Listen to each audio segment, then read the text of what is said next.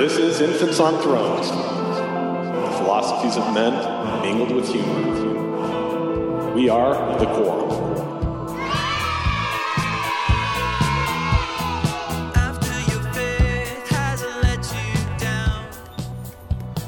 Welcome back to Infants on Thrones, episode 619.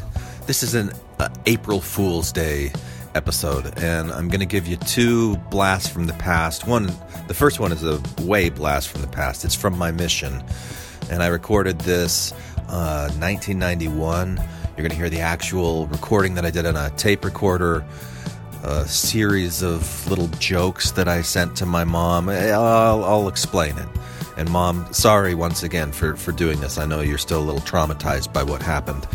And then the second thing I'm going to include here today is an early episode of Infants on Thrones from August 2013, Manacled Mormon in Sex Chains, where the Quorum reviews the movie Tabloid about another missionary, not me, and a kind of weird experience. If you haven't seen the documentary Tabloid, I'd recommend it. The rowdy infants conversation you might enjoy, you might not. But anyway, that is your April Fool's Day, while we're all in quarantine, episode of Infants on Thrones. Enjoy.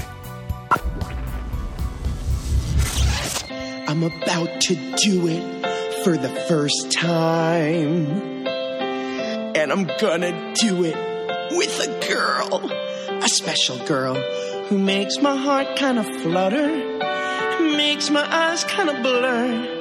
I can't believe I'm about to baptize her. He will baptize me. He will hold me in his arms. This is Infants on Thrones. Minisode.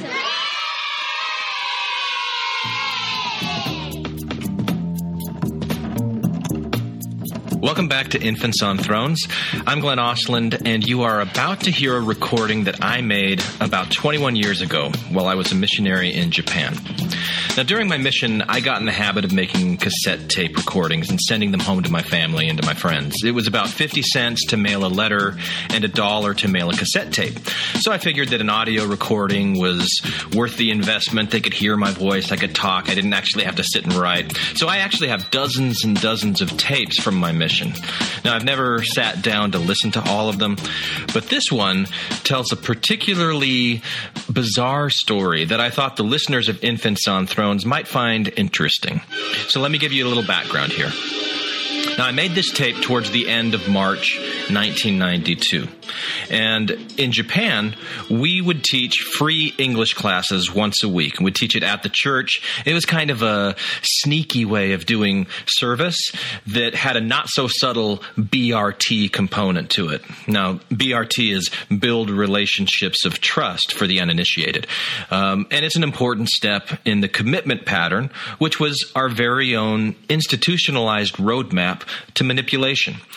It made for great careers in Terminex and Nu Skin for thousands of returned missionaries later in life. But anyway, I'd been out on my mission for a little over a year when I made this tape, and I was a senior companion at the time and a district leader, and my star was on the rise. Zone leader and AP were just a few steps away, I thought. Anyway, so right before I made this, there was this Japanese girl who had wandered into our English class. And I still remember very vividly, she was wearing this short black leather skirt and a red silky blouse. And at first glance, I thought she was a prostitute. And I can admit it now, I thought she was cute. I thought she was very cute. And she spoke great English. So she stayed back after the class, looking at the bulletin board and all of the LDS pamphlets that were strategically displayed near the exit. I don't remember if we spoke at all that night, but I do remember my surprise when she showed up for church that next Sunday. And she attended the main sacrament meeting, and then my companion and I met with her during Sunday school to find out if she was interested in taking the missionary discussions. And she was. In fact, she made a point of saying that she really needed what we had to give her because of what a terrible sinner she was. And of course, my previous prostitute bias was immediately confirmed, albeit falsely confirmed as it turned out, because she wasn't really a prostitute. She was a Christian and a 27-year-old virgin to boot. Her name was Yuki. Over the course of a few more discussions, Yuki's story came out. Now, her family was Buddhist, of course, but at 13, she had joined a Christian church. And it immediately made her a pariah in her family, and there weren't many Christians her age, so she didn't really have much of a social group. And she couldn't keep a boyfriend for very long because they all wanted sex, and she was waiting for marriage. And she told us this story on a P-Day once, and we were with this Japanese guy named Sakamoto, who was one of those eternal investigators. You know, he wasn't really interested in the church, but he was very interested in the American missionaries. He loved to speak English with us and take us around on our days off, and he was just a play friend. So this day, Yuki was at the church when he came to pick us up, and he was immediately interested in her, so he invited her along with us. And when he found out that she was a virgin, he nearly went berserk. Is it just because you don't know how? Because I'd be happy to teach you if you'd like. Now, this is what he said to her, and it made me and my companion very uncomfortable. So my companion started a conversation with him to distract him, and I started a conversation with Yuki to help calm her down because she was also very upset. And the conversation went a little something like this. This is always what men want from me. I don't think I'll ever find a good man. Well, I'm sure the Lord has something planned for you. Do you really think so? Of course. Because I do feel like the Lord led me to your church. Yeah. I'm sure he did. And I feel like he led me to your church so that I could find my husband. Probably. I mean, we have great young adult activities. There's lots of single guys in the church that you could meet. And I think that my future husband is you.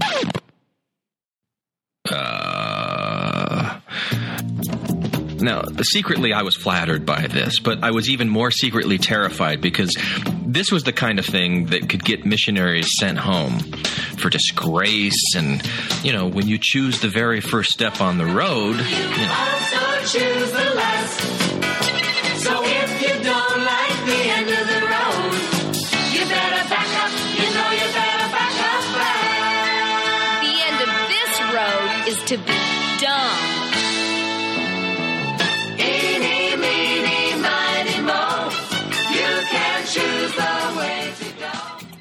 So I tried my best to dissuade her. This can't be. I'm a missionary. But you won't always be a missionary. And she reached over and she pulled my name tag off of my shirt. I still have a year left on my mission, and then I go back home to the U.S. And she said, I can wait. So, yeah, you know, she was cute, yes. It was flattering, yes. But this really wasn't what I wanted at all. So I actually called the mission home that night, and I explained all of this to the AP, you know, the assistant to the president. And I told my parents about it on my weekly tape to them, and I fully expected that I'd be transferred. And I wanted to be transferred. But the transfers came, and they went, and I wasn't transferred. And this is about the time that I made this tape. Now, I swear, everything that I've told you up to this point really happened. And what you're about to hear in this recording, though, well, let me just play it for you, and then I'll explain it more at the end. But let me give you a few Japanese words that I say a lot. So I'll say dendo, and that means missionary work. And I say eikaiwa, which is the word for English conversation class. And I use the word chirashi a lot, which is a flyer. So like an eikaiwa chirashi is the little homemade flyer that we would pass out on our daily dendo activities. You know, we would advertise our English class to try and get people to come to church. It was our primary tactic for dendo. And I have no idea why, but as I listen back to this, I hear that I say, and stuff like that so much. It really makes me crazy. But I was just barely 20 years old when I made this. And I kind of think that I had watched the movie Strange Brew one too many times because I kind of hear this Bob or Doug McKenzie thing in my voice. I don't know. I thankfully stopped short of saying hoser or eh. But anyway, here's a little time capsule for you. So let's go back, and stuff like that. It's, let's see, I don't know, it's Thursday night. Well, as you can tell, the sound quality isn't great. And transfers was last night. So I'll walk you through to make sure that you don't miss any of the key points of the story here. Last night. And just thought that I'd go ahead and start another tape here, stuff like that. But the main thing I'm trying to communicate right now is that mission life is pretty boring. Today was a pretty good day. Pretty mundane. But oh yeah, you know how I told you about that girl? There's this girl. Her name is... Her name's Yukiko.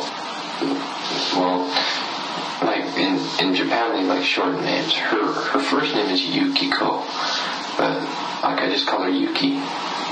It's good. It's just kind of... Kind of what, Elder Osland? I don't know. Anyways, I talked to her on the phone. Hang on a second. Are missionaries really supposed to be talking with girls on the phone? Like I told you, after I got the transfer call and just kind of cleared things up. And anyways, we bumped into her while we were streaming today and talked a little bit with her and stuff. And she told me that she wanted to talk about something, but I'm not sure what it was. I'm still kind of feeling uncomfortable around her. I just don't know. I don't know what to think, or what to even do. But can you hear all the confusion and angst in my voice? And just wait. Anyways, so I didn't get any mail again today. Better change the subject. Don't want the parents to see how much I'm thinking about this girl. Anyways, it wasn't that exciting of a day. There's really not too much to talk about, so I'll go ahead and talk about something else when there's something more important to talk about, or like something more interesting. Okay, bye. See what I mean? Totally mundane. But this was really just a tactic. See, I knew who my audience was here, and I knew exactly what I was doing. I knew that I had piqued their interest with this talk about Yuki, and then clumsily backed away from it. Nope, nothing boring or mundane about what's to come. Okay, it's Thursday night again, and it's probably about 3:30 in the morning. Wait a minute. Why is a missionary awake at 3:30 in the morning? Huh? At about 11 o'clock, I heard there was this tapping on my window. Tapping on my window. I wonder who that could be. And so I went and I looked and I didn't see anybody there. And so I went back to sleep and I heard it again. And I thought that I saw somebody, we don't have a backyard, but I thought that I saw someone in the back and stuff like that. So I put on my overcoat and some shoes and went out there to check it out and stuff like that. And I couldn't see anybody back there, so I started walking back to the door. Can you appreciate the way that I'm building the tension here? The way that I'm using narrative constructs to fan the flames of anticipation. I think I used this same approach when I used to tell people about that evil spirit that appeared to me in my bedroom a few years earlier. And I got just about to the door, and I heard, Osarando. And I turned around, and it was this girl, Yukiko. Yep. So I'm saying here that this girl came to my apartment and knocked on my window at 11:30 at night.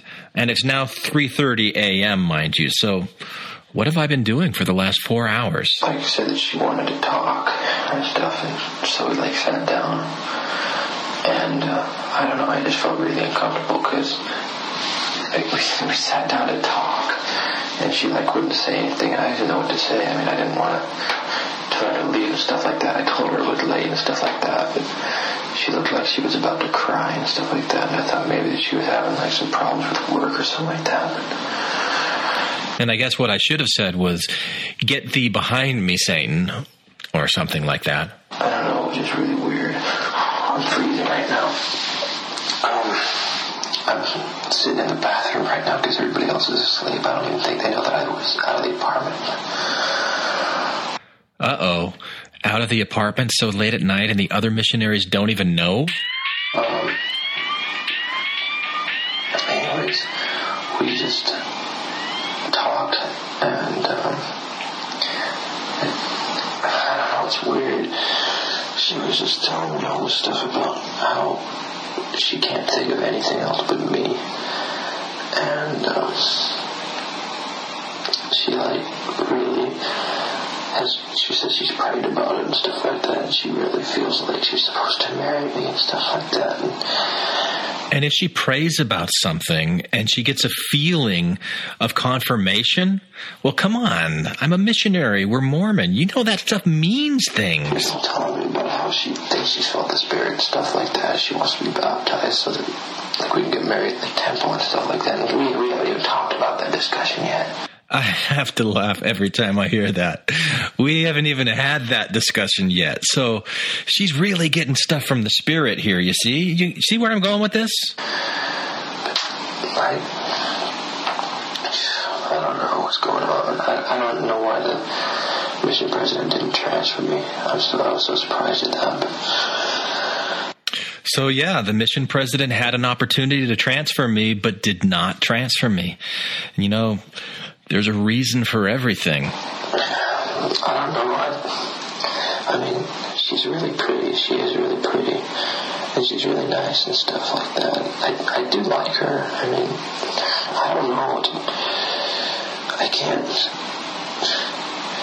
can't. But I can't start liking an investigator. Of course, maybe that's why I was sent to this mission in the first place. And maybe she's getting true revelation from the Lord. Who could possibly know? The Lord does work in mysterious ways. It's just all so tricky and confusing. Does the Lord want me to be here? Maybe she's right. Maybe the Lord does want me to marry her or something like that. Maybe that's why I'm in Izmo, is why I came to Japan on my mission. I don't know. I don't know what to do. No, I really don't. So let's move on to the next segment, because the very next day was awesome. You know how I had been wondering why the Lord didn't transfer me, and in a moment of late night weakness, I speculated that maybe it was for this girl. Well, today we got a new investigator. Today we found this guy, and I think that maybe he's the reason right there. We're streeting today. And we decided to go to a place where we usually don't street. Yeah, tell me if you've heard this one before. Missionaries go off the beaten path to a place they normally don't go, and that's where they find the golden investigator. I mean, motifs like this have power, man, power. And usually we walk from the show tent to the Eki, the train station, and then we walk back to the show tent. But today we decided to walk over just by this little elementary school, and I don't know why we just decided to do that. Well, I know why. And we were walking by this elementary school, and we really weren't seeing any people, really weren't stopping any people. And so I decided to kind of have a contest with my companion to see, who could give out the most Eikawa chirashis and stuff like that. So we were giving them out to everybody and stuff like that. And I just decided to be a little crazy. And we were in an intersection, and it was a red light. And so I went to this one car, and it wasn't even the car that I wanted to go to at first. I don't even know why I went to this one car. See, this is like double meant to be, because I didn't know why we were even in this area in the first place. And then I didn't even know why I went to this one car that I went to. It was almost as if I was being led by the Spirit, not knowing beforehand where it was that I was going to go. I mean, I think I've read about that somewhere. So I went to the car, and I gave the guy an Eikawa chirashi, and he kind of looked at me a little bit funny.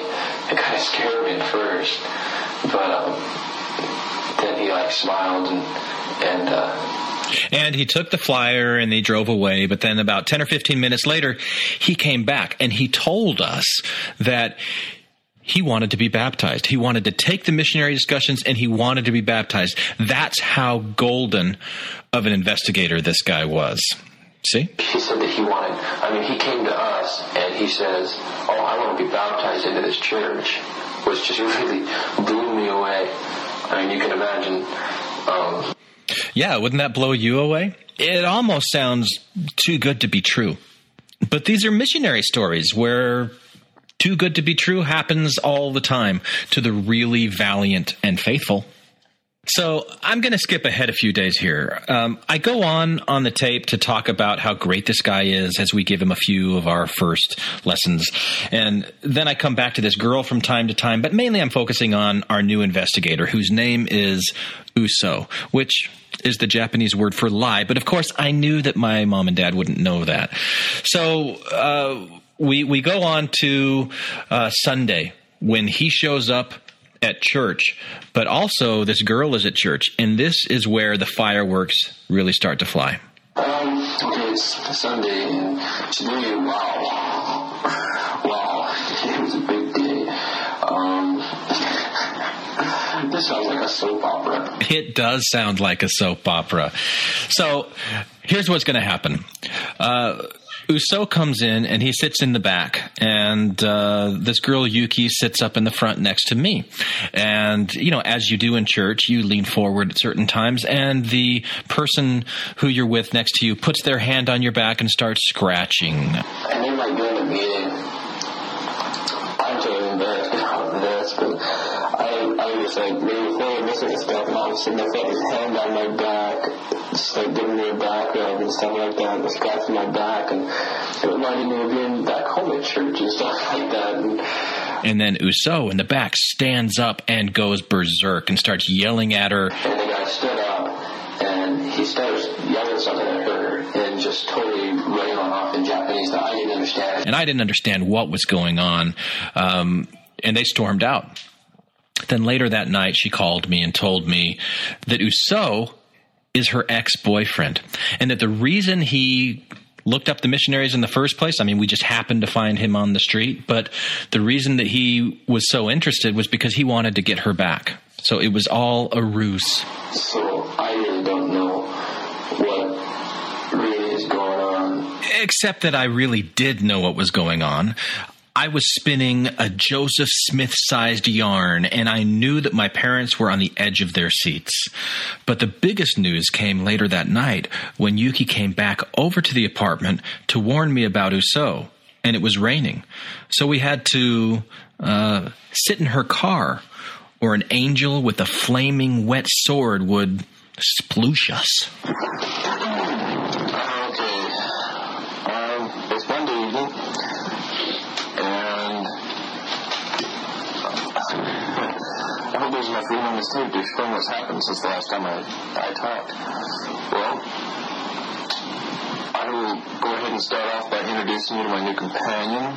He's sitting right here. He's a Japanese guy. His name is Elder Otogi Banashi. Otogi Banashi means fairy tale. Let me tell you a little bit about what happened last night. About probably 10-15 minutes after I got done making you guys the tape, there was a knock on the door, and it was Yuki. It was that girl. So this is the point where Yuki comes over to warn me that her ex-boyfriend is actually a member of the Japanese mafia, the Yakuza. Which explains, like, his really nice car and his really nice clothes and all that kind of stuff. His, like, gold chains and stuff. And that he's put out a hit on my life, which is why I've been transferred to a new area for my own protection and assigned a new companion, Otogi Banashi. And Yuki is crying as she's telling me this, and she's so concerned. So we sit down in her car, since it's raining outside, and one thing leads to another, and all of a sudden I felt her hand on my back again, and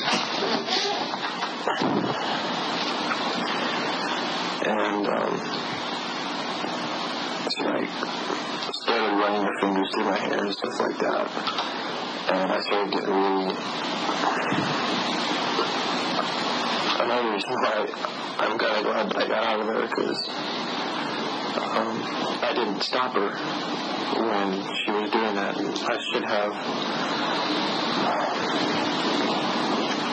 like,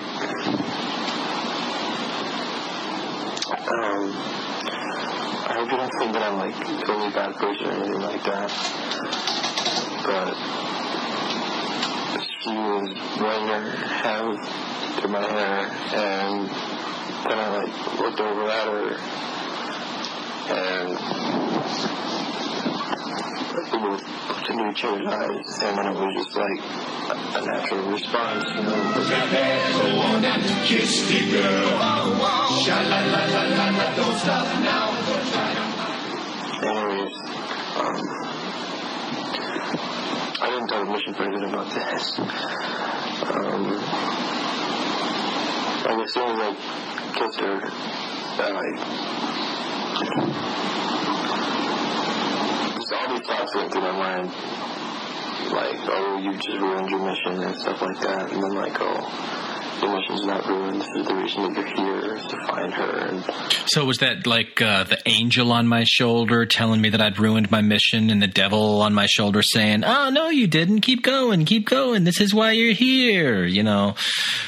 Or is it just me? Who knows? anyways, so we were just out there in a car, like kissing for about another half an hour, 45 minutes.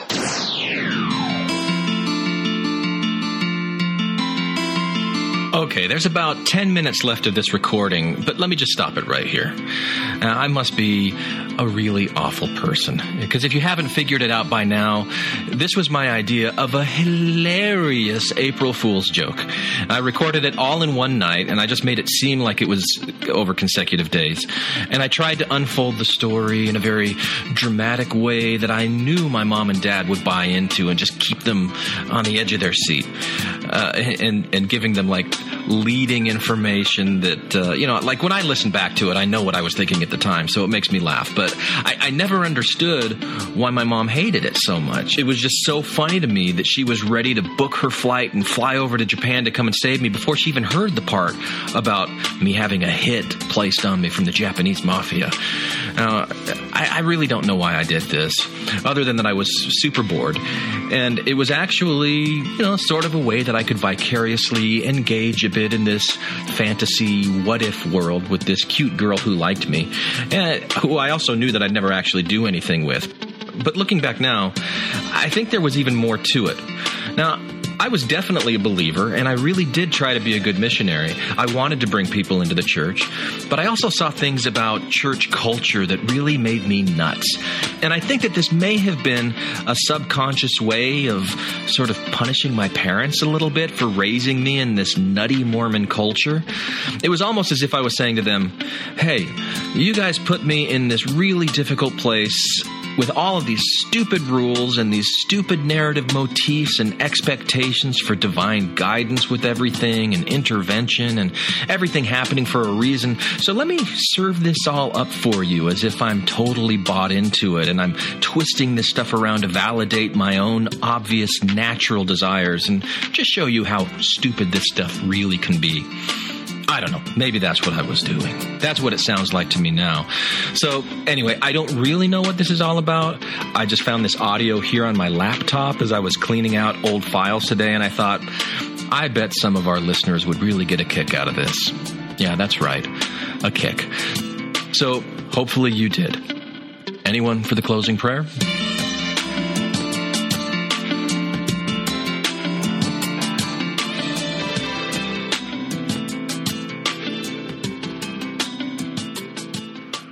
Hey, what are you still doing here? Okay, you want to hear more? Okay, so I'll tell you what happened afterwards. As I alluded, my parents didn't exactly see the humor in this thing. And my dad wrote me this really long lecture letter about how there's some things that you just don't joke about. Some things are just too sacred. Now, years later, when I was at Indiana University, I decided to study humor theories for my PhD, and I read something from Mormon folklorist Bert Wilson about how a person needs to have enough psychic distance or emotional distance in order to really joke about something. And it got me wondering if joking itself doesn't also function to create this emotional distance in the first place. And I think maybe that's one reason why I've always joked around about Mormon stuff. It may also explain why people really don't want humor anywhere near their sacred things, because not everybody has or wants that emotional distance. So in this case, I never saw falling in love or making out with a Japanese girl as a legitimate threat. There was plenty of incongruity in that scenario for me, plenty of emotional distance, psychic distance, and, being singled out by the Yakuza, having a hit placed on me, that's just ludicrous. But to my parents, having me so far away and being really helpless to protect me from the evils of the world and the buffetings of Satan as I'm a soldier in God's army, these were legitimate fears, and they really didn't appreciate me making light of them. So, sorry about that, but, they got over it. So, as for Yuki, Well, she continued to flirt a little bit and pout a little bit, and she strung us along for a while. And at one point, I had to tell her that we were going to stop having any more missionary discussions unless she started accepting the commitments that we were giving her and really took the teachings seriously, that these meetings were not just some excuse for supervised dating sessions. And we ended up dropping her. But she came back about a week or two later and said she was sorry, she was really interested, and she ended up getting baptized. Now, on the day of her baptism, she didn't show up at the church, and I thought for sure that that meant she had just been stringing us along the whole time, and I was pretty angry. And then I felt like an idiot for being angry because a few hours later she showed up with tears stained all down her face because she had actually gone to her previous congregation and endured some kind of public excommunication ceremony before coming to our church to be baptized. You know, she wanted to have a clean slate before her baptism. So she ended up making friends with people in the ward and becoming very active. And I heard that at some point she moved to the U.S. and married a returned missionary and probably lived happily ever after, as far as I know. But I've never heard from her since my mission. So, you know, the other guys have listened to this and they've given me some feedback. Matt and Tom specifically said that it was a little too much like listening to a guy laugh at his own jokes and give himself high fives all the way through. Well, it works for Jimmy Fallon. If I don't laugh at my own jokes, no one's going to do it, Justin, you understand? And that one's for you, little sister. So there you go. No real point to this one other than just sharing with you this little nugget from my past. So there you go. Amen.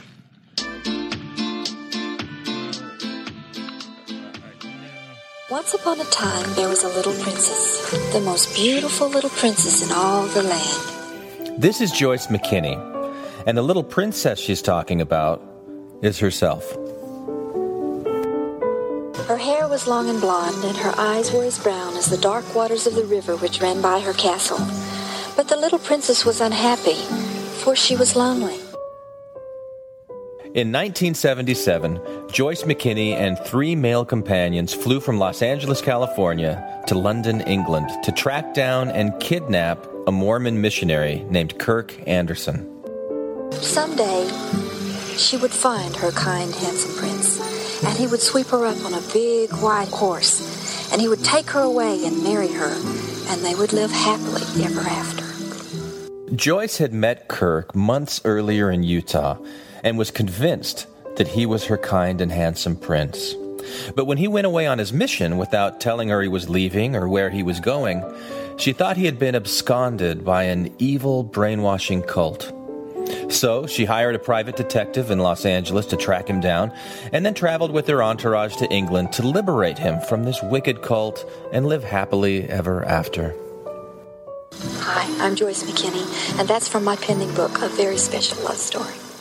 A very special love story indeed. But when 2 of these 3 male accomplices realized what Joyce was planning, they bailed. Joyce and her very special friend, KJ, tracked down Elder Anderson, abducted him at false gunpoint, drove him to a quaint little cottage in the country, tied him spread eagle to a bed, and for 3 days engaged in some very special love. I'm Glenn Ostlund, and today on Infants on Thrones, I'll be joined by Randy Snyder. I remember having wet dreams about that. That would be so awesome. Jesse Smith. She's this beauty queen, hooker with all this money. And Tom Perry. So, Glenn, the most important question of all. Yeah. Would you still tap that? To review the documentary Tabloid and discuss in excessively jocular detail the thoroughly ribald case of the manacled Mormon in sex chains.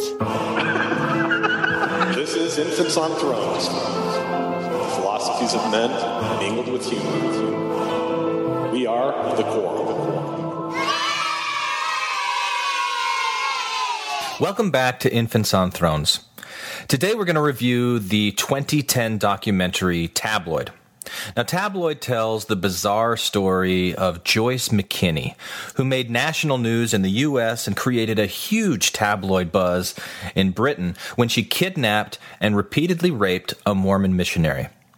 Now, the documentary features Miss McKinney herself passionately telling her side of the story in what I thought was a rather shocking display of delusion. It's one of those train wreck type situations where it's just so awful, but you can't quite look away. That's Tabloid. But what really intrigued me the most about the movie was the way that Mormonism was portrayed and the role that it played in Miss McKinney's delusions. Now, some of the ways they portrayed Mormonism I agreed with, and others I really didn't. But it seemed like the sort of thing that could inspire a lively panel discussion and would hopefully tell an engaging story to you listeners that, if you're like me, you probably hadn't heard before. Now, Tabloid's available on Netflix, so if you haven't seen it, you might want to go check it out before listening any further. But I will provide a high-level summary of the main points, so you should be able to follow along even if you haven't seen it. Now, before we go any further, I want to warn you, if you're easily offended by off-color language or overtly sexual discussions, or even, the locker room talk where a bunch of guys are talking about things that maybe they really don't know that much about, then this isn't the episode for you. These panel discussions did get pretty raw, so go ahead and proceed at your own discretion. Okay, so let's dive right in. Here is Joyce McKinney herself telling her side of the story. I hadn't been out in the world much till I went to Utah. I hadn't been around much.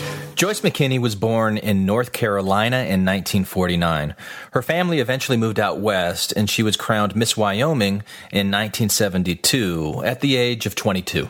She presents herself as an innocent, sheltered young woman, but as you'll see, later evidence arises that calls all that into question. But there were a lot of men attracted to you. Well, I guess so. I don't know. I'm not that vain, and I'd say. But I was looking, I wasn't looking for just any guy. I wanted a special guy. And he had to have certain qualities. There are plenty of guys out there, but I wanted a special guy. So she went to BYU, where special guys are grown, and joined the drama department. And at some point, a professor of hers introduced her to the missionaries, and this is how she came to be familiar with the Mormon Church. And it sounds kind of like it was a little underhanded way that the professor did this, but I'll let you judge that for yourself. I met this professor, and he said, well, I've got these perfect guys for you, and they're just your type, Joyce. They don't smoke, and they don't drink, and they're clean cut, and you're just going to love them. And why don't you come over to my house and meet them? They were Mormons. They didn't tell me what Mormonism was all about. He didn't say we're a group that believes that Jesus was a polygamist and was married to Mary Magdalene. Really? He didn't say we believe that God lives on a star named Kolob. Well, technically, it's a planet near the star Kolob, but okay. He didn't say we believe that black people were cursed with the mark of Cain.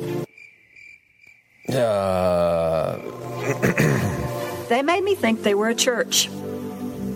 They made me think that they were family-oriented. And so I was drawn to them as a young 19-year-old teenager like a moth to a flame. I was just so happy to go to this place where I thought that I would have my pick of just all-American friends, people, husband material, I guess. And one of these all-American guys was named Kirk Anderson. And Joyce owned a Corvette, and Kirk owned a Corvette. She was maybe 6 or 7 years older than him at the time that they met. So I don't really understand when she's talking about being 19 years old. She was older when they met. But, they met, and it was sparks. And she said right at the top, the very first date, there were some really special things that were happening. Because remember, this was a very special love. He actually told me he loved me the first night I met him, and asked me to marry him the second night. And then the next thing I know, we're naming our kids. And we were going to name them all with J's and K's. J for Joyce, K's for Kirk. Joshua, Jacob. We had the names picked out. Kyle, Kirk. Corey Antimer. So at this point, Joyce claims that they were engaged. But then a very strange thing happened. Kirk and I were just ready for the big wedding, and everything was happy. The only problem is I was wanting to get married in the Christian church, and he was getting pressure from the other side. And so one day he vanished into thin air. I don't mean he left me. I don't mean he abandoned me. I don't mean he left me for another woman. I mean he evaporated into thin air. He wasn't the kind of person to just run off like that. His things were still at my place, and, it was just weird. Yeah, it is weird because, I've gone on a mission, and when there were people that I wanted to keep in touch with, I gave them my address. They knew exactly where I was. I did what any American girl would do if her fiancé vanished in thin air. I looked for him. I went to L.A., and I worked 3 jobs trying to save up enough money to pay a private investigator to find out what happened to him. Now, after this story became huge, the British press went back and dug up a lot of dirt on Joyce. And they found topless photos, personal ads in the paper offering nude massage, oral sex. So it appears that these 3 jobs in L.A.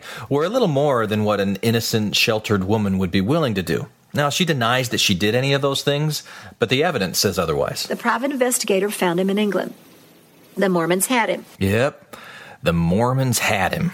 So she and her best friend, a guy named KJ, decided to start planning this trip to England to go and rescue Kirk from the Mormons. KJ was like my big brother, and he said to me, I don't want you going over there to England by yourself. He said, you don't know what they're going to do to you.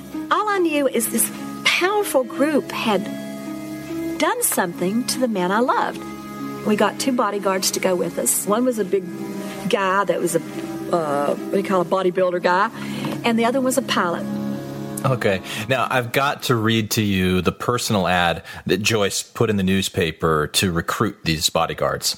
So it says, free trip to Europe, big adventurous dude wanted, must be 6'2" and over 210 pounds. Seeking a Rocky or Mr. Atlas type, prefer bodybuilder or musician. All expenses paid if you help a lovely fox fulfill a unique romantic sexual fantasy as part of her wedding party. So she used this ad to recruit 2 bodyguards who traveled to England with Joyce and KJ. But eventually, both of them bailed when they realized what she was up to. She had this wireless radio equipment so that KJ could talk to the missionaries and she could listen in from the car. And they had chloroform and a fake gun to ensure that they could take Kirk with minimal resistance. Here's what one of the bodyguards had to say about this whole experience. Out come 2 young men dressed in suits, a tie, and a white shirt. And she told me, there is Kirk. Well, I was totally surprised. This was nobody being held captive. And that's when Joyce kind of leveled with me. She showed me a bottle of chloroform, and I'd already seen this phony gun they had. I was going to be no part of any of this, and I told her that. So it was just Joyce and KJ at this point, but that didn't stop her plan. She had KJ pose as an investigator, and they set up a meeting at the church. So when Kirk showed up, KJ pulled out the gun and marched him out to the car. He got in the car, and he goes, how long have you been in England? Like a robot. He was almost speaking in a monotone voice, and he'd go, they said you didn't love me anymore. It was like he had a personality alteration. Kirk number 1 and Kirk number 2. Kirk number 1 was the man I fell in love with. Kirk number 2 was Cult Kirk. Now, Kirk Anderson didn't want to have anything to do with this movie, so all we know from his side of the story are things that he testified in court back in 1977. But according to Joyce, Kirk got in the car and went with her willingly. According to Kirk, he was chloroformed and covered under a blanket. And then Joyce and KJ drove him out to a small rented cottage in Devon and tied him up to a bed. Then KJ bowed out while Joyce and Kirk celebrated what she called their, 3-day glorious honeymoon. And this is where things get really crazy. Well, I was looking for someplace peaceful, where he could normalize. Someplace where he could come back to Kirk number 1. I had a big fireplace, patchwork quilt, silk sheets, blue to match his eyes with his initials on it, cinnamon oil back rub, because he loved my back rubs, and all his favorite foods in the fridge. Oh, I had chocolate cake and southern fried chicken. He loved my chicken. Mashed potatoes. I made everything that he wanted. I was like his little, wifey almost. We were slow dancing. He got turned on as we were dancing. I'll be blunt. He had an erection, okay. And we sat down in the bed, and he said, can you give me a back rub? And I got the cinnamon oil, which I had warmed, and I was giving him a back rub. And he had these ugly garments on. I said, how am I supposed to give you a back rub with this Mormon thing on? And I ripped the ugly things off because they smelled, and they had those occultic symbols. And I didn't want anything ugly there in our beautiful moment. You know, it was like a honeymoon cottage. And we burned them. We actually burned them. And you ripped off his magic underwear and I threw them in the fireplace where they belonged. Where they should put them all, as far as I'm concerned. Her story is a little difficult to follow because at first she says that he got aroused while they were dancing and he had an erection. But later she says that he was impotent and the only way that she could get him erect was to tie him down to the bed, a little trick that she read in a book so that he could just let go and not have to feel any guilt for what was going on. So she admits to tying him up, but, she says it was for his own good. Kirk was impotent. He was sexually impotent because of this brainwashing. He's not supposed to have sexual feelings. He's not supposed to have emotional feelings. He's not supposed to fall in love. And we were in love. He loved me and I loved him. I knew there was only one way to get Kirk out of Mormonism, and that was to make love with him. Because for a Mormon missionary to have a love affair is totally taboo. They can't be in a room alone with a girl without their companion with them, to even shake hands. So if it took giving up my virginity in a romantic moonlit cottage, so be it. I just wanted him out of that cult. Jeez, that's not how I got out. We started to make love, and all of a sudden he jumps up on the bed like this, and he goes, "By the law of the Holy Prophet Joseph Smith, I cannot touch my bodies or the bodies of others in a natural experimental way. By the law of the Holy Prophet, hold a Book of Mormon firmly in hand. Sing a Mormon song, because he's turned on. And he's not supposed to be." And I go, I'd come across an ocean to find him, and the Mormons were in our bedroom. Okay, now that chant seems a little weird. And we'll talk about this in more detail during the panel discussion, but to me, this sounds like a freaked-out Mormon kid trying everything that he can do to keep this event from happening. It doesn't sound at all like he's a willing participant.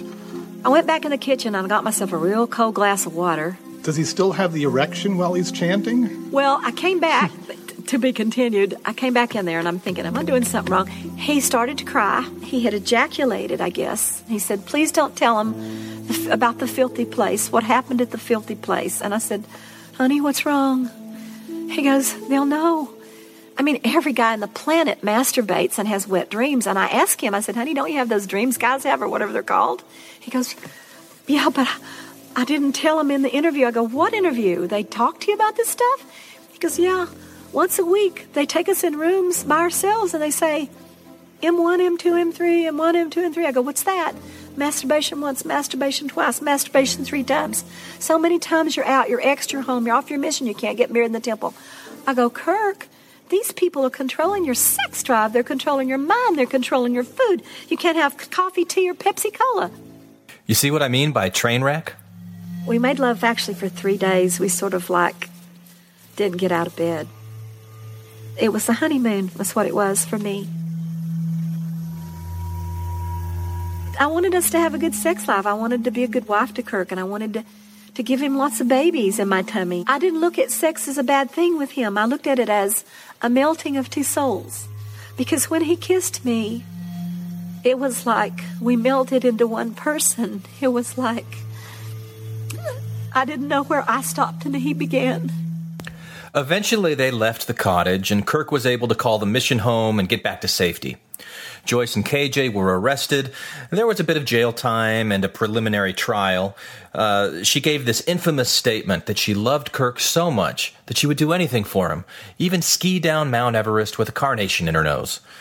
She was released on bail, and then she snuck out of the country very shrewdly, never going back, and never really paying for her crimes.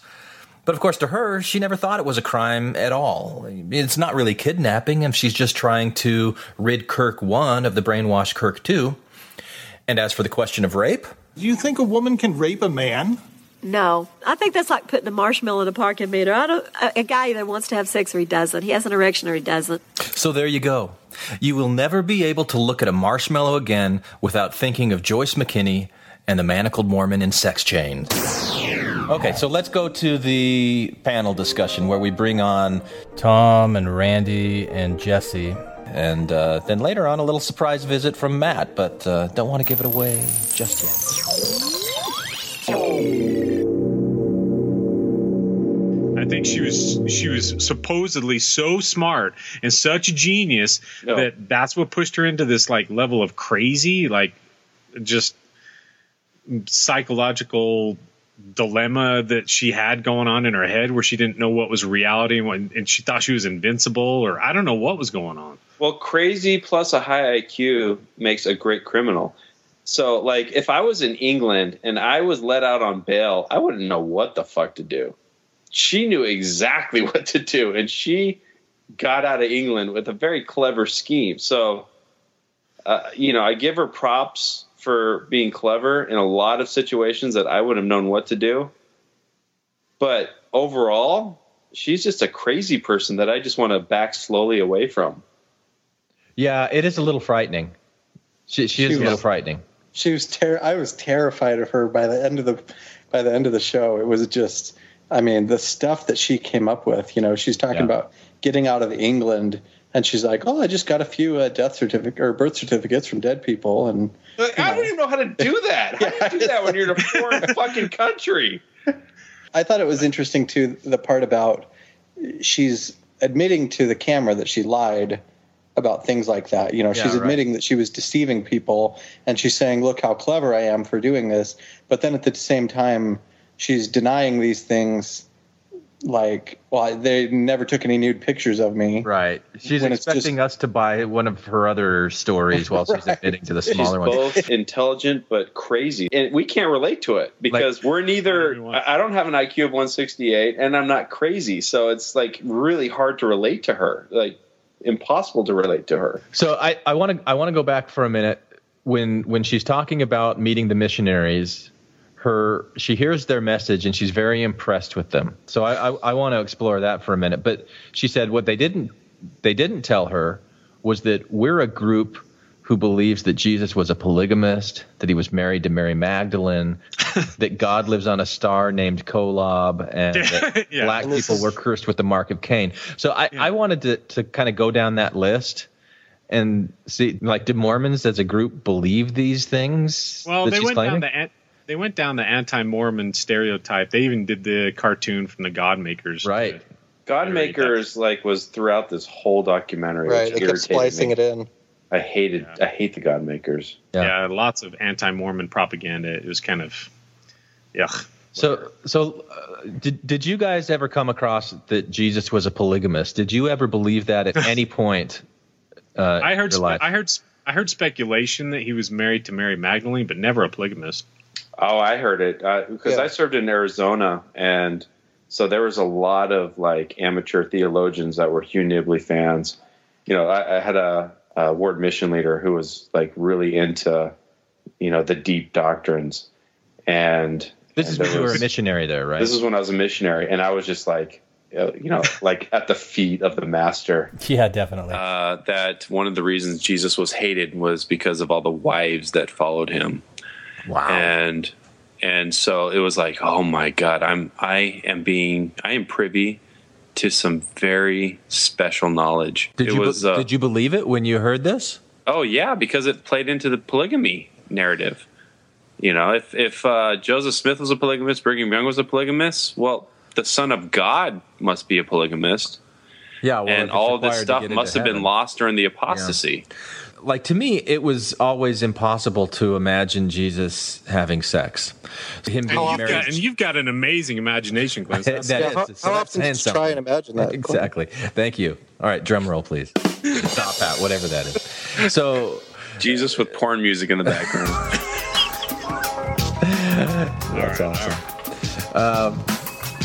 Anyway, I don't even know if I can finish that thought. So the second thing was that he was married to Mary Magdalene, and I had heard that speculated, but I never completely believed it. I think both of those were pretty common beliefs. Like, even though this list that you gave, the rest of you guys were saying, "Oh, this is the anti-Mormon list." I hate the Godmakers, and I think the cartoon is stupid. The B-roll from the Godmakers that he plays along with it. But actually, I would say everything on the list, it's not couched in Mormon terms, but it's a hit. I mean, I think I disagree with that first one, though. If you're talking about Mormons in general, that Mormons as a group collectively believe that Jesus was a polygamist, I think they're never going to say that. But I think you may find pockets of people who do. But I agree with Glenn on this because like that's not how Mormons self-identify. They don't. No, I agree. I agree. They're not going to ever self-identify as it. But when you get down to brass tacks and say, is polygamy part of, the eternal plan? Yes. Okay. Does Jesus have a wife? I don't think you're going to get that yes from most Mormons. Really? I think you get to shrug the shoulders like, I don't know. I don't know. I'll figure that out. Salvation. Right. I'll figure that out when I have to. But right now, But the point, Jesse, is that she's portraying this as like all Mormons believe this, and that's what they're secretly saying behind closed doors, and they're not. Yeah. But I don't know. Maybe during the 70s. Yeah, but not during sacrament meeting. Not during Relief Society, and not during Gospel Doctrine. I agree. But I will give you the nod on the blacks and the priesthood thing. Obviously, that was going on then. So, and the reason I'm interested in it, Jesse, is to test her credibility as a witness and her veracity. I mean, there's ways that she represents Mormons that are so completely foreign to me, having grown up as a Mormon, that it makes it hard for me to believe other things that I don't have experience with. Like Randy said earlier, he can't really identify with her because he doesn't have that kind of IQ and isn't crazy, he thinks. But, oh, fuck you. we know he's not that smart. I mean, we can agree on that. That's a given. That's a given. But there's certain things that I can identify with, or I should at least be able to identify with in her story if it holds any weight. And there's things that just don't. So that's why I'm interested in testing this. So like the God, Jesus married to Mary Magdalene. Okay, I can kind of see that. Again, I don't think that's a mainstream belief of the church or any kind of requirement to be a Mormon. That God lives on a star named Kolob. And that's not even accurate. God, it drives me crazy. It's the star is like the sun in the solar system of God. He lives in the planet nearest the star named Kolob.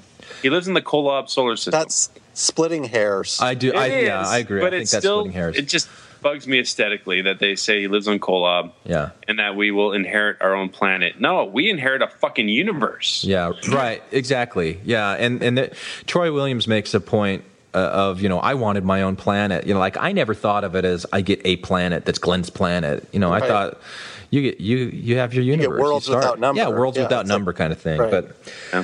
But I agree with you, Jesse. That is splitting hairs. So I think. But the point is I agree that with this. She paints the Mormon Church in a light that none of us really identified with. Black people curse with the mark of Cain? No, I'm talking about like this, like we have all these dark secrets that we hush. Well, yeah, she called it a cult. I mean, obviously she's not trying to appeal to a Mormon audience or identify with the Mormon audience. She's trying to appeal to the other people, to the out group. She's trying to. But in light of the rest of her story, it shows her propensity to exaggerate, make everything outside of her 100% black and everything inside of her totally white. Yeah. She has to view the church that way because in her mind it explains why the love of her life rejected her. It wasn't because he rejected her. It was because this terrible cult brainwashed him and made him reject her. Well, this is what bugs me about the way she portrays the church. It's like, and this is what bugs me about the God makers. It's like the truth is bad enough, but they then embellish the fucking truth and then give like people in the church reason to just totally reject all the true things that they have to say about the church. The truth is bad enough as it is, and she makes a cartoon character out of it. Well, and I found that as one of the major criticisms that I had with this documentary, because there was no balanced other side of Mormonism from what she was saying. There was just Troy Williams, who was on there essentially validating everything that she said about Mormons as a cult. the way she painted it was like we're just a bunch of like chanting automatons. No, I agree. She gives a negative caricature of the church to suit her own purpose. Right, and she makes it seem like this was all being done to Kirk against his will. Right. Yeah. Can we talk about Kirk? Okay. Because I want to know what's going on with this guy. They didn't have him in the documentary. They didn't give an explanation. They tried. He refused. They tried to get him. So knowing the kind of both sides of the story from the documentary, his own words aren't represented, but there's her side, and then there's the side of what a lot of the evidence and what a lot of the other people say. What do you guys think was going on in Kirk's mind when she shows up in England and he's there with his companion? A whole Sharknado of things going on in his mind and in his. Well, I mean, did she have a gun? No, she sent her little toy boy to go say, "Hey, Joyce is out in the car." No, he had a toy gun. Like she just sent this guy that Kirk would have no idea who this guy was. What is going on with Kirk when he goes out and gets in the car? I mean, he was a big guy. It didn't sound like anyone was alleging that they forced him into the car. Well, there was a gun. It was a fake gun, but Kirk wouldn't know that. Well, and this is where the story gets weird because we don't actually know whether he went in on his own or whether they threatened him and then he was going in for, under force or under threat. It gets real complicated right here. Well, maybe it's complicated for you, Tom, but I prayed about this before I watched the movie, and I had the Spirit with me. And so set us straight there, Glenn. Yeah, set us straight. Well, the Spirit confirmed to me that he was not a willing participant in this in any way. So None. He was a 100% victim. I think so. Come on. That's what the Spirit whispers this to me and tells me it is true. It tells me it is true. So she raped him. Yeah. And against his will, his dick got hard over and over and over and over. Well, and then she burned the garments. And there's that one scene that I actually thought was a little bit brash, was where they showed the symbols of the garment real quick, like on the documentary. I was like, "What? That's brash was that, you, Tom?" But that was like banal to me. Well, okay, fine. I think what they showed were Masonic symbols. Yeah, exactly. That's what they were. Well, okay, fine. Jeez. I think a little bit differently. I think he went into the car probably unwillingly, but to me, I don't find it credible that he was there for that long with her and their journey without escaping.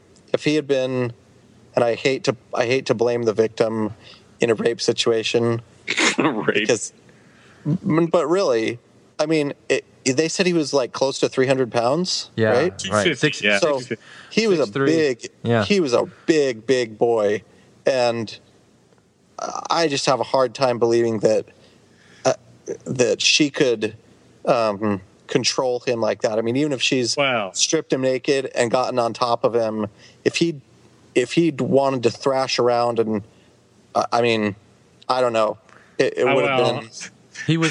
He was manacled Mormon. He was tied spread eagle to the bed. Why am I the only one? I'm the only one here that's like, do none of you guys know the power of vagina and boobs? No, that's what I'm saying. Those things will throw a 6'4", 250-pound guy to his knees. That's what I'm saying, Tom.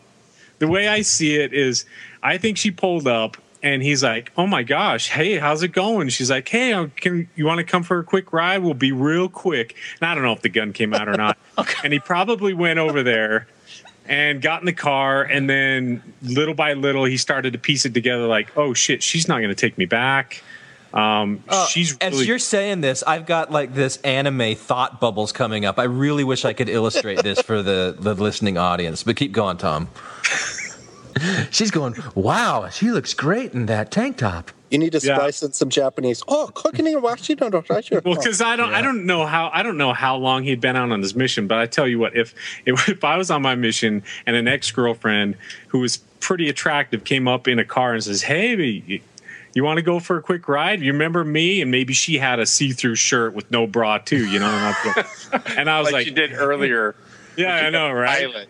That's how she got the pilot, yeah. And so I'm sure he probably said, he turned to his companion, he's like, yeah, just give me a few minutes, just a few minutes.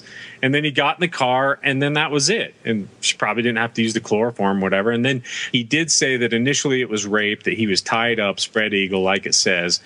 But then the first 3 times he was raped, and then after that, he was not tied up, and I guess he didn't claim rape on those. Sure. That's confabulation right there. Well, and that's what she quoted as well. She quoted his testimony in it. She said, well, he said after the first 3 times, then he was a lot more willing to do it at that point. Yeah, she says he wasn't complaining by the 7th time. Right. Hey, did you guys think at all when you were watching this, like, wow, this is every missionary's fantasy that of course. Like yes, that your hot girlfriend shows up. This guy's living every missionary's wet dream. So why would we feel bad when every guy wants to be him? Yeah, because why, Tom? Because you are able to have sex over and over and over this wonderful weekend with no guilt. It's not your fault. Yeah, you gotta go to your mission. You gotta go to your mission president and say, "Hey, I was tied up. I don't know." It was weird. I mean, she literally threw herself at me. She says that as soon as she started putting the moves on it. Well, first of all, she talks about how he was impotent because of brainwashing. BS. Yeah, and that she was willing to give up her virginity just to get him out of that cult. You know, if that's what it took, she was going to do it. You know, so this is a noble action that she's doing. And then there was also all money to get on this trip through prostitution. Yeah. She's going to lose her virginity on this weekend with this guy. Yeah. Right. Well, there was this weird obsession that I really couldn't wrap my brain around, where she really felt like she needed to get pregnant by this guy. Yeah. What did you guys think when she did this chant? Like, by the holy prophet Joseph Smith, I cannot touch my body or other people's body in an unnatural way. You know, she said that he sat up and he did this. Bullshit. No, none of us have ever even heard of that. No, well, he might have. He might have. He might have what? By the holy prophet Joseph Smith? No, I don't know. He probably did raise his hand, you know, and do some sort of like. Say it, Tom. Defense. What did he do? Say it. He would say, "In the name of Jesus Christ, I command thee to get behind me, Satan." Yeah. Something like that. And I think she just misunderstood what he was saying, or he might have even like mispronounced what he was saying too, because you know he. Oh no, he probably like if that happened, like I can imagine that incident happening, that he raises his arm to the square and tries to cast out the devil that's in her because he thinks she's possessed. Yeah. And that she has no idea what he's doing, and so this confabulation of her memory, she's just saying it felt like this to her, so foreign. Yeah. Yeah. So we're not like fixating on the specific words, but that he actually did something like that. That's what I thought. I could see that. Yeah. And they took this little aside to talk about garments, and they called it the Mormon underwear, which, what do you guys think when you hear that? Well, it is the Mormon underwear. They called it the magic underwear. Oh, the magic. That's right. The magic underwear. I'm sorry. Yeah. Yeah. So, I mean, it's just another card right out of the Godmakers, I thought. It's just another. But it's one of those things where it's not the Mormon term for it, but if you're an outsider, I mean, what else do you call it? Because garment doesn't make sense. Garment is just a piece of clothing to other people, and temple garment, or the coats of skin. I mean, none of those Mormon terms make any sense to an outsider. So, how do you describe the temple garment to an outsider? I think that magic underwear is so pejorative, and it kind of goes to what Randy was saying earlier.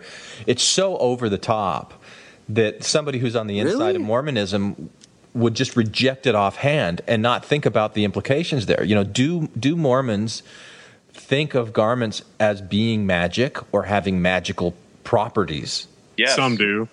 Not magical like David Copperfield or Go Bluth or whatever, like but spiritual armor. Yeah, like they're going to. I mean, they tell you that in the temple too, that they're going to be a shield and a protector to you as long as you wear them, and your bishop will ask you if you're wearing them day and night, and there's all kinds of stories about them protecting people. I mean, that's not real fringy stuff within Mormonism. I think that's pretty mainstream. I have a personal story. When I was on my mission, I was on the reservation, and we were riding down a very steep, gravelly hill, and my handlebar split in half. I went straight down, and I went home, and I looked at all of my scratches, and all of them were outside of the line of my garments. And I told that story over and over, how my garments were a protector to me. So it was there is an element that these are some magical shield, both physically and spiritually. But here, I object to the word magic because it's so secular, and like that protection that you look to yourself is to an outsider. sacred. What word are you going to use? To an outsider, what word are you going to use? Sacred. Yeah, sacred garments. Because they are protectors. They're protectors against the unseen evils of the world and physical harm. What else is that but magic? Yeah.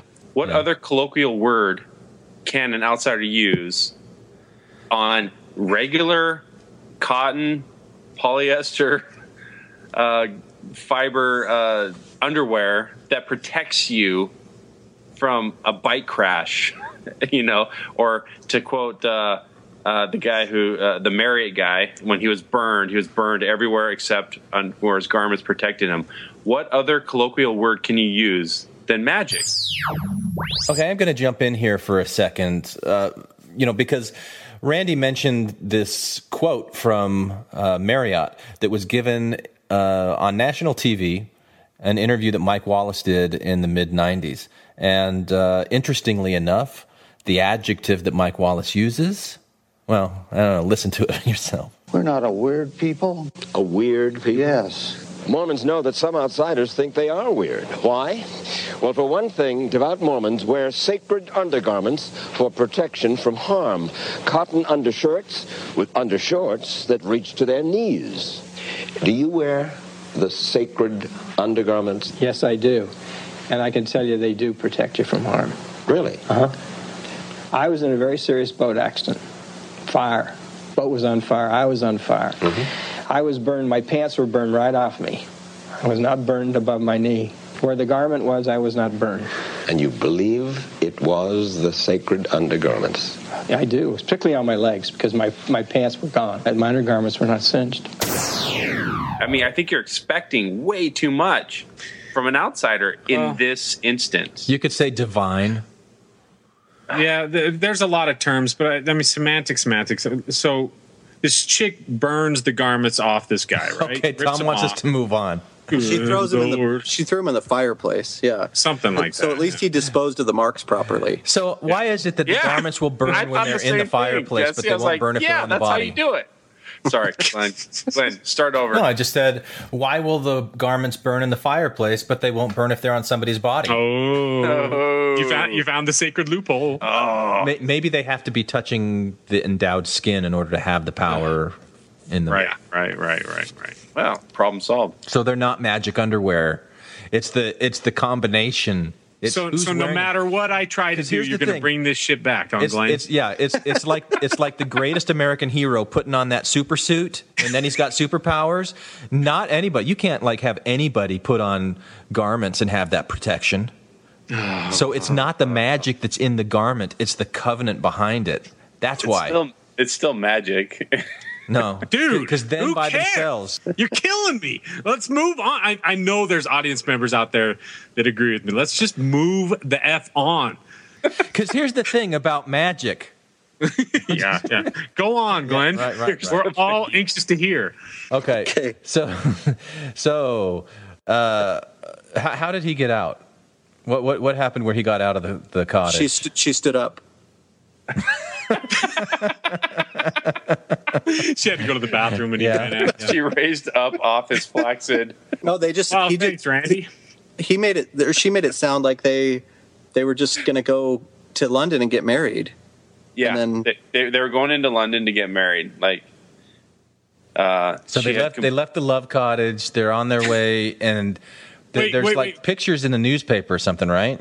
She sees a picture of him in a newspaper that he's been abducted, and she's like, "Wait a minute, what do you mean abducted? This is." And they're sitting there laughing about it. Yeah, right. Yeah, Can I make one side note comment real quick? This if only if it has to do with magic underwear. The is it KG or KJ? KJ. The accomplice that was apparently just head over heels for her before he played for the Suns. Did he play for the Suns? KJ Kevin Johnson. Kevin Johnson. Yeah, he dunked on Elijah Wan. He did. Oh yeah. Okay. So this guy supposedly was like head over heels for her and would do anything she asked, anything. And so I guess, is it true that he was the guy that tied Kirk up to the bed, and then he leaves the room, is like sitting in the kitchen, probably twirling his thumbs like, I hope they're having a good time, while he's totally head over heels for her. I mean, did anybody else besides me feel bad for this poor guy? Yeah, but it wasn't just him. It was him, KJ, and then the pilot, and then also Miskovich, the guy back in L.A. who had all her pictures, and her dog and he was walking her dog while she's doing this. I mean, she clearly had this power over guys. Yeah, to where she could get them to do whatever she wanted. So I want a certain kind of guy. So I want to wave the finger of blame to you women out there. If you guys have a lot more power over us guys than you think you do.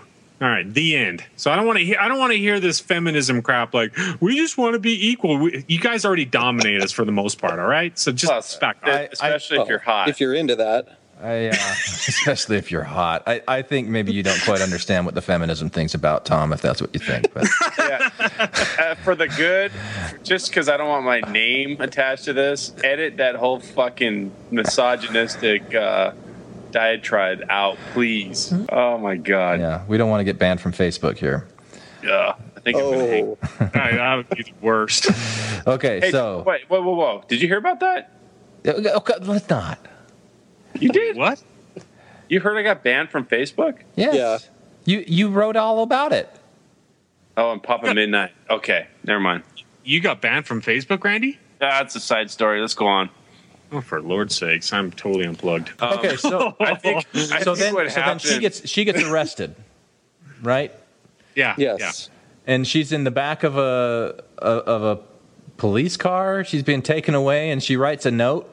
Yeah, that she then throws out the window to the press. What are the details there, Tom? 2 pieces of paper that were out of the Bible. Oh, that's she right. writes because these God messages. put them there. Yeah, God put those 2 blank pieces of paper at the back of the Bible. So this was her one saving moment. She put the first piece of paper up her vagina, the second piece of paper up her anus because, well, she didn't have a suitcase or a purse with her. So no, and when you're in prison, they inspect you, make sure you don't have anything on you. But she's just in the back of the car. And then she threw him out the window as they're driving? No. She was in prison for a while. And that's where she read the Bible. They gave her a Bible. Yeah. She found the blank pieces of paper. And then when they were transporting her somewhere, they're going to check her person for contraband. And she didn't want them to find these notes. So she, like Tom said, stuck them one in her vagina, one in her anus. Why didn't she just stick them both in her vagina? Is it not big enough? Anyway, that's disgusting. Because one page came out of the front of the book and the other page came out of the back. Oh my gosh! She was going for Alpha and Omega. Oh my gosh! It was Genesis to Revelation. All right, enough. Well, she throws it out the window and she mouths to some guy, "Please mail it," and he's able to somehow decipher her plea. I'm sure he picked it up with some tweezers and some rubber gloves. But yeah, it's so disgusting. The thought. It's terrible. So the rest of the documentary from this point really focuses on her and all of this prostitution or whatever it was, sex services that she was selling, and a lot of nude photos of her that she claimed were fake. But and to me, it seems really strange because I'm mostly interested in this, missionary part of the story than the other things that it goes on. And there's a story about how she gets her dead dog Booger, cloned in Korea, and whenever that was, that was nuts. But to me, that's all there to show how credible or how believable she is. Just kind of like a look into her mind, a look into her world. And like she was talking about this dog that attacked her very viciously, and she blamed the pharmacist, the women at the drug counter, that they gave intentionally the wrong medication to the dog, and that made the dog attack her. Yeah, and she somehow knew that all the capillaries in his brain exploded. Yeah, right. And that's made him go crazy. Because when I was watching the movie, I kept thinking, why is this relevant to the story? And I had the same thought you had, Glenn, like, oh, this is the director putting the frosting on the crazy cake. Yeah. Oh, that's a good way to totally say what it is. Yeah. Did she describe the spirit of the dog floating around the room and everyone could see it? Oh, my gosh. Well, and those we finally got to the final stop in Crazy Town. So, Glenn, the most important question of all. Yeah. No strings attached. Would you still tap that? I didn't think that she was that cute. I mean, even back in no. It depended on the picture. No. Like there were some shots where I was like, she is hot in that picture, and those other shots I'm like, ew. No, I'm sorry. Like Seinfeld episode. Yes, she is the girl that in some light is hot, and then other lights is ugly, and you want to take her to that one restaurant where the lighting makes her look pretty, like Seinfeld. Yeah. No, I mean I can see the appeal. She's not really my type. She kind of looks like a Who from Whoville, and that's kind of She did pageants when she was a little girl, so I think the moral of the story is don't have your kids in pageants. I think that's the take-home message. So, but Tom, what I was hoping that you would ask, whenever we review a movie or something like this book, or you always go around and ask people to rate it. Oh yeah. Okay, so should I begin? Yeah, man. I thought it was. I actually enjoyed myself. There was plenty of times where I was laughing out loud. And I couldn't believe my eyes. I mean, if this was a fictionalized story, most people would dismiss it immediately, like, "Ow, look at the imagination on this author. Give me a break." But the fact that this happened for reals, I'm going to give it a 6 out of 10, dude. What do you think, Jesse? I'd give it a 7.5. I really enjoyed it. It's not super long. I like the style of the documentary. I thought it was pretty informative. Yeah, it was a good watch. I liked it. All right, Randy. I'm like Jesse. Excuse me. I'm like Jesse. Although Tom and Jesse are not on the side of the fence that Glenn and I are, where we never heard this story. We couldn't believe that we hadn't heard this story because there's so many ridiculous apocryphal stories that go around missions. And the only stories I had heard of were Florida State. Like if you went on a mission to Tallahassee, that sorority initiation rites were to bag a missionary. And that was this lurid and crazy sex story I'd ever heard about missionaries. But if I'm rating the movie, based on the amount of people they were able to gather together, because the guy was KJ. He's dead. I mean, he lived till 2004. Why didn't she clone KJ? I know. She clones the dog Booger, but she doesn't clone KJ. If she had cloned KJ, she would have had Tom. She would have had her minion, and she could have had many minions. Yeah. She had what, 6 boogers? Yeah, right. They even put the names of all the boogers. They were all booger something, booger this, booger that. Gosh. I'd give it a 7.5 as well. I'd probably give it maybe a 6.5 or a 7. So I'm right in with you guys. My biggest complaints, I didn't think that their presentation of the Mormon Church was as balanced as I would have liked it to have been. I think they went for sensational and just kind of left it there. It made me think of another documentary that has a Mormon theme to it called New York Doll, which I think we'll probably review at some point. But I actually like that one better. I went and I got that one and watched that with my wife afterwards. Well, can I make one final comment? Yeah.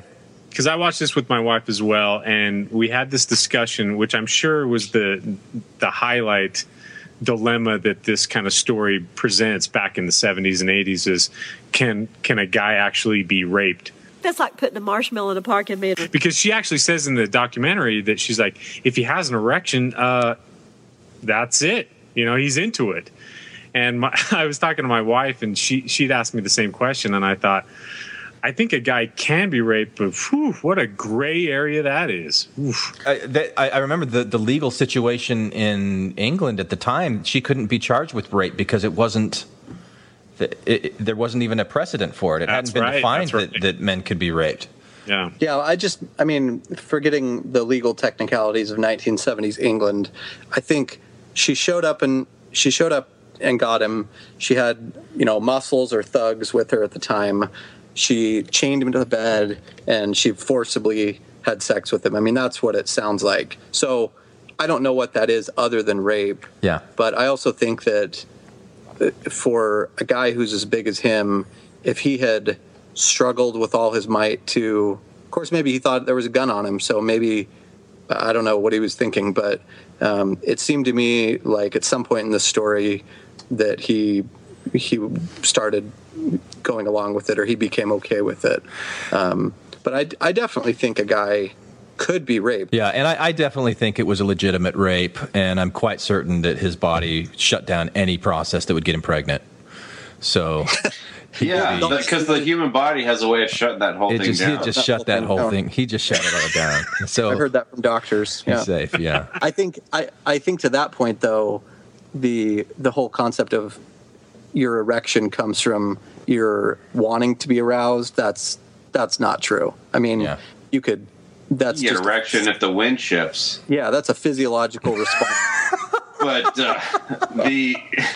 I still like. Okay, I will grant that a man can be raped at gun. If he thinks it's at gunpoint and there's muscle there, and there's a girl that's attractive enough to get him an erection. But I just cannot put it at the same level of a woman being raped. I don't like using the word rape because I think that belongs to women, and there's a certain kind of violence. So what word would you use? Magic? No, I think it's I don't know, like some kind of. I got to invent a word. That's what you were asking me to do. It's Sorry, Tom. he was forced to do something against his complete will. But it's to me obedience. It's not. I just cannot put it at the same level as a woman being raped. I wish we had Matt on here because he's the expert on this stuff. But call him right now. Yes. I guess I can tell you guys. I know in law school we studied. There were cases of women raping men. I mean, I know there is legal precedence for it, but yeah, I'm calling him right now. I got him on. All right. Yeah. Hey, Matt, did you watch the movie that we were talking about, Tabloid? Tabloid? I haven't had an opportunity to now. Okay, so this is a case where like a 28, 29-year-old woman kidnaps a Mormon missionary in England, holds him in a cottage for 3 days, and rapes him. This is a true story? Yeah, it's a true story. Yeah. And so the question that Tom asked at the end of the podcast is it possible for a woman to rape a man? And so we just got into all of these terms about, like, is that really the same thing as rape, or is there a better term for it? And, as we're talking about it, Randy's like, man, I wish Matt was here. So we got... Well, you're in luck, because with me as well as a very experienced sex crimes detective as well, we're presenting here. So, I mean, I'm not aware of a case where it's been charged, like an adult woman raping an adult man. Yeah, Jesse, you're full of shit.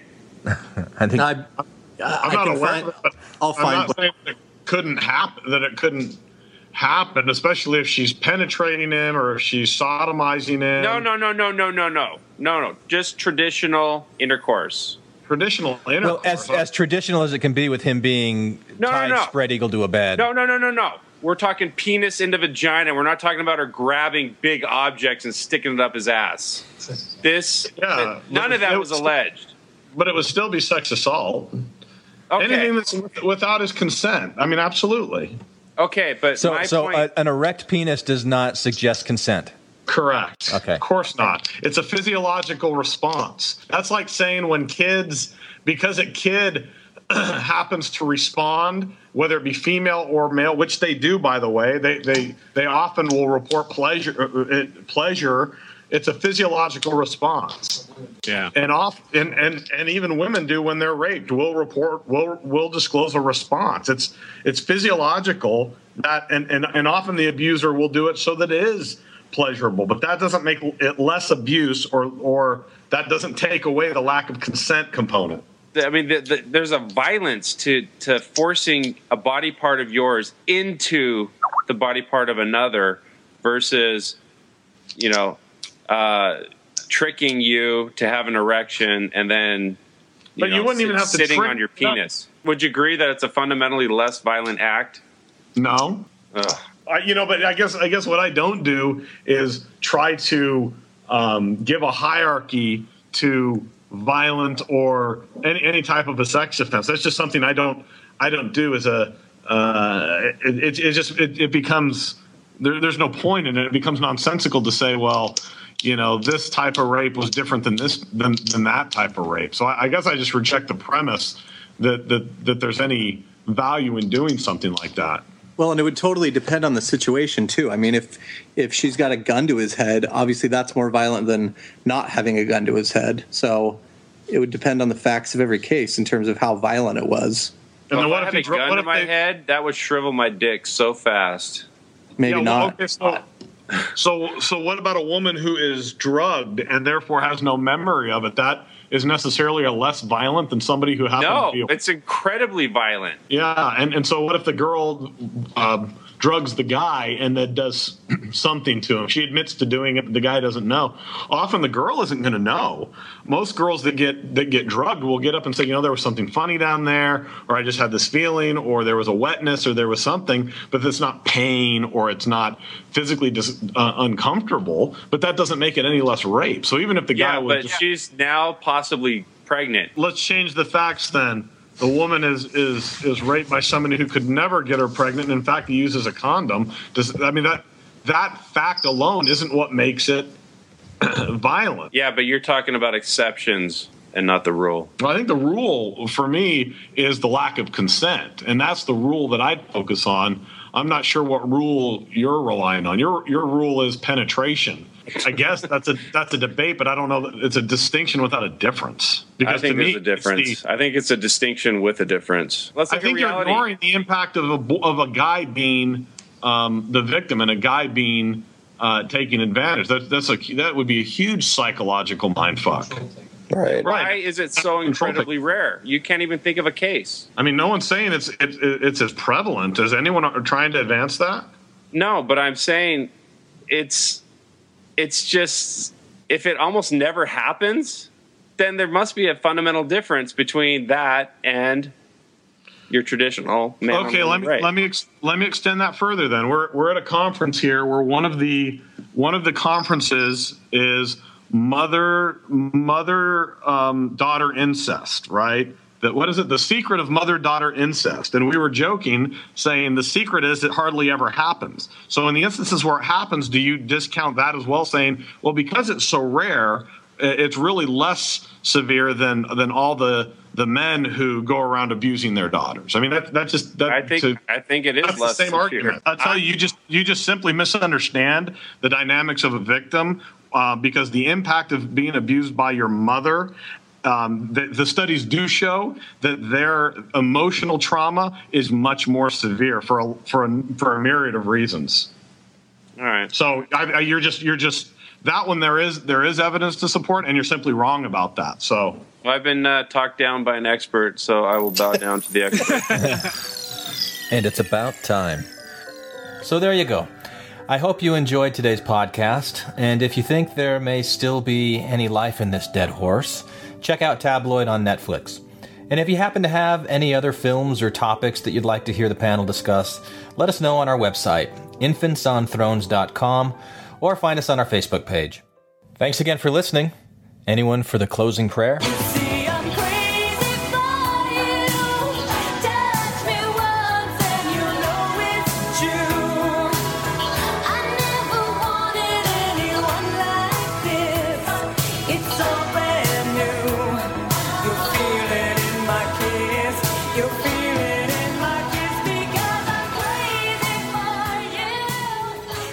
So while we're waiting, you got kicked off Facebook? Wow. What'd you do to do that? Nothing, but...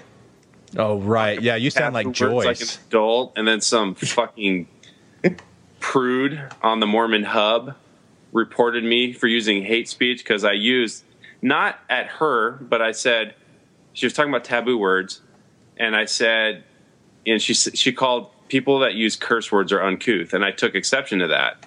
Uncouth.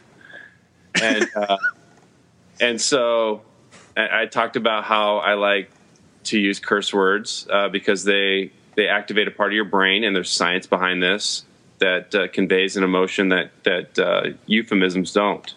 Yeah, that's a long way of saying it makes me feel good.